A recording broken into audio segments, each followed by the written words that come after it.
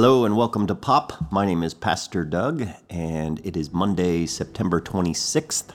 And yesterday we finished our book series on Carey Nieuwhof's book, Didn't See It Coming. And it's basically a study where we talk about, as we get older, things kind of come along that we didn't see coming. And the word that we focused on this past week was emptiness.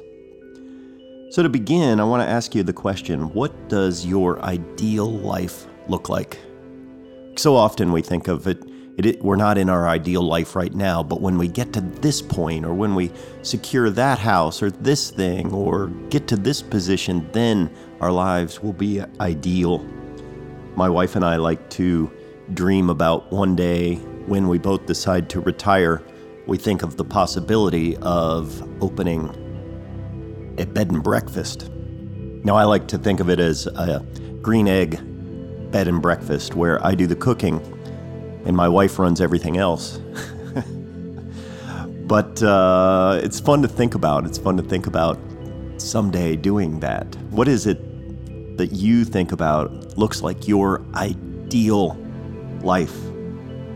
I know when we were in France, we had the opportunity to go to the Palace of Versailles, and it's such a opulent, beautiful, unbelievable place. And you think, this guy, King Louis, he had like everything. My gosh. And other kings that lived there, you think, could you possibly want more than this?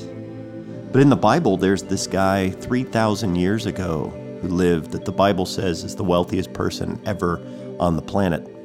His name was King Solomon. And in 1 Kings, it describes some of King Solomon's wealth. I mean, it's amazing to think of what this guy had. It says, all of King Solomon's drinking cups were solid gold, as were all the utensils in the palace of the forest of Lebanon. They were not made of silver, for silver was considered worthless in Solomon's day. The king had a fleet of trading ships of Tarshish that sailed with Hiram's fleet. Once every 3 years, the ships returned loaded with gold, silver, ivory, and if that wasn't enough, apes and peacocks. And this guy had everything. And it goes on to describe so much of his wealth and opulence. He was also an expert in all sorts of different topics, from botany to astrology to philosophy to music, art, and so much else. This guy was like, as Carey says in his book, he was Benjamin Franklin, Albert Einstein, and Warren Buffett mixed into one.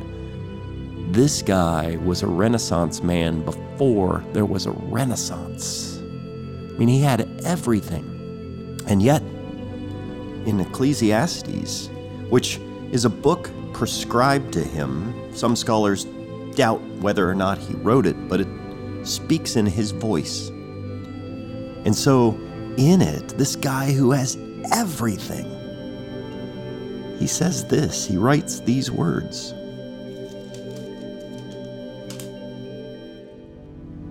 I, the teacher, was king of Israel, and I lived in Jerusalem.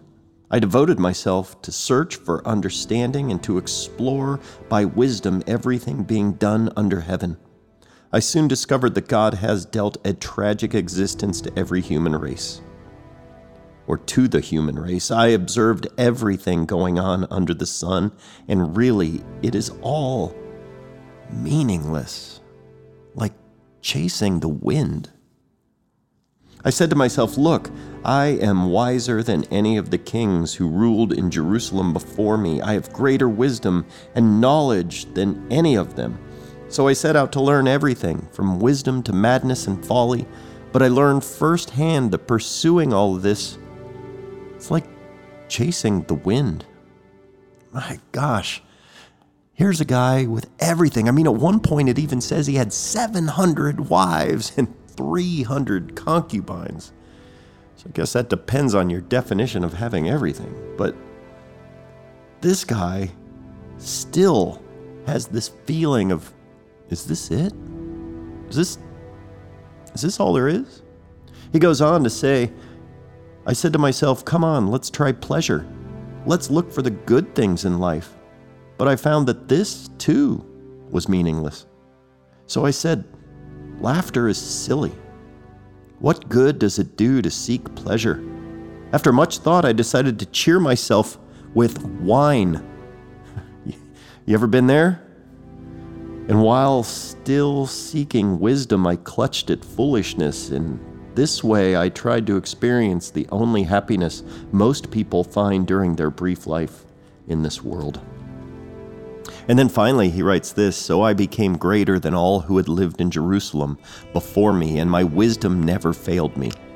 Anything I wanted, I would take. I denied myself no pleasure. I even found great pleasure in hard work, a reward for my labors. But as I looked at everything I had worked so hard to accomplish, it was all so meaningless, like chasing the wind.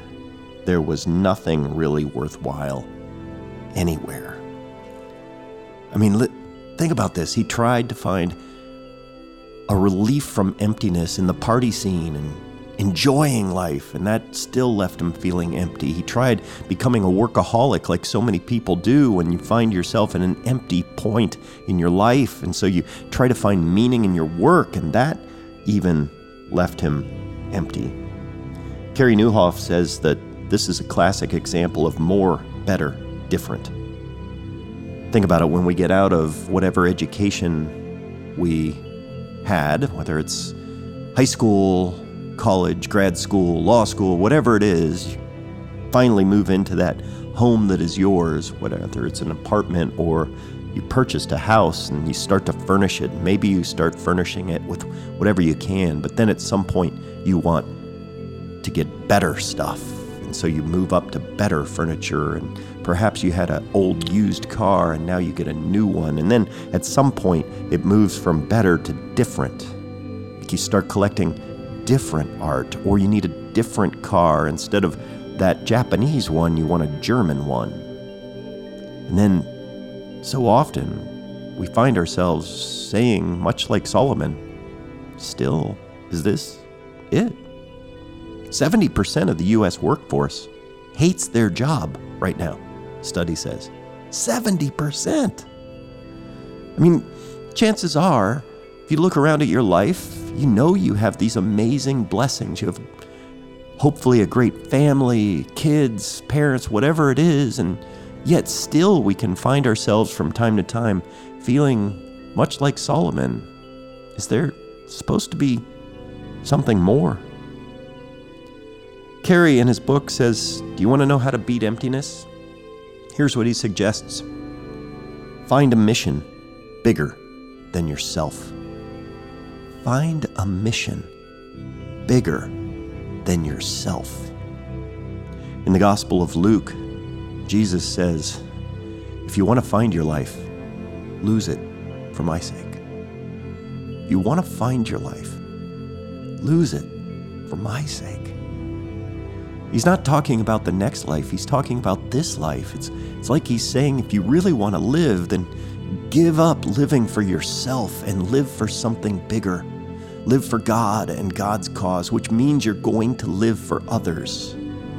Find a mission bigger than yourself. Think about what we pray in the Lord's Prayer.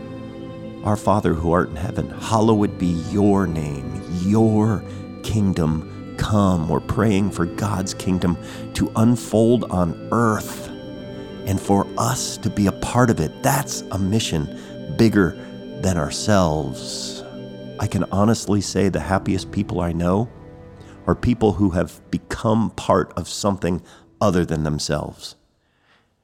So as I think about this, it may be the fact, and I think I honestly know this in my subconscious, that if Laura and I were to pursue hosting a B&B, I have to admit that's going to come with problems too. Because a B&B involves people. And I love people. But sometimes, as we all know, people come and can create problems. So I have to be honest and realize that my best life might be right now. I mean, I feel so blessed as a pastor that I get to get to get up and give myself to a cause bigger than myself. I get to be a part of the kingdom of Jesus Christ unfolding on this earth. But I hesitate to say that because I don't want you to think you have to be a pastor. You don't. And here's a secret. You don't even have to do it through church. Your best life may be unfolding as you offer yourselves to the people who you surround yourself with right now. Your family, your neighborhood, your work, your friends. What does it look like for you to offer yourself to something more than just you? Jesus says, this is where you'll find your life.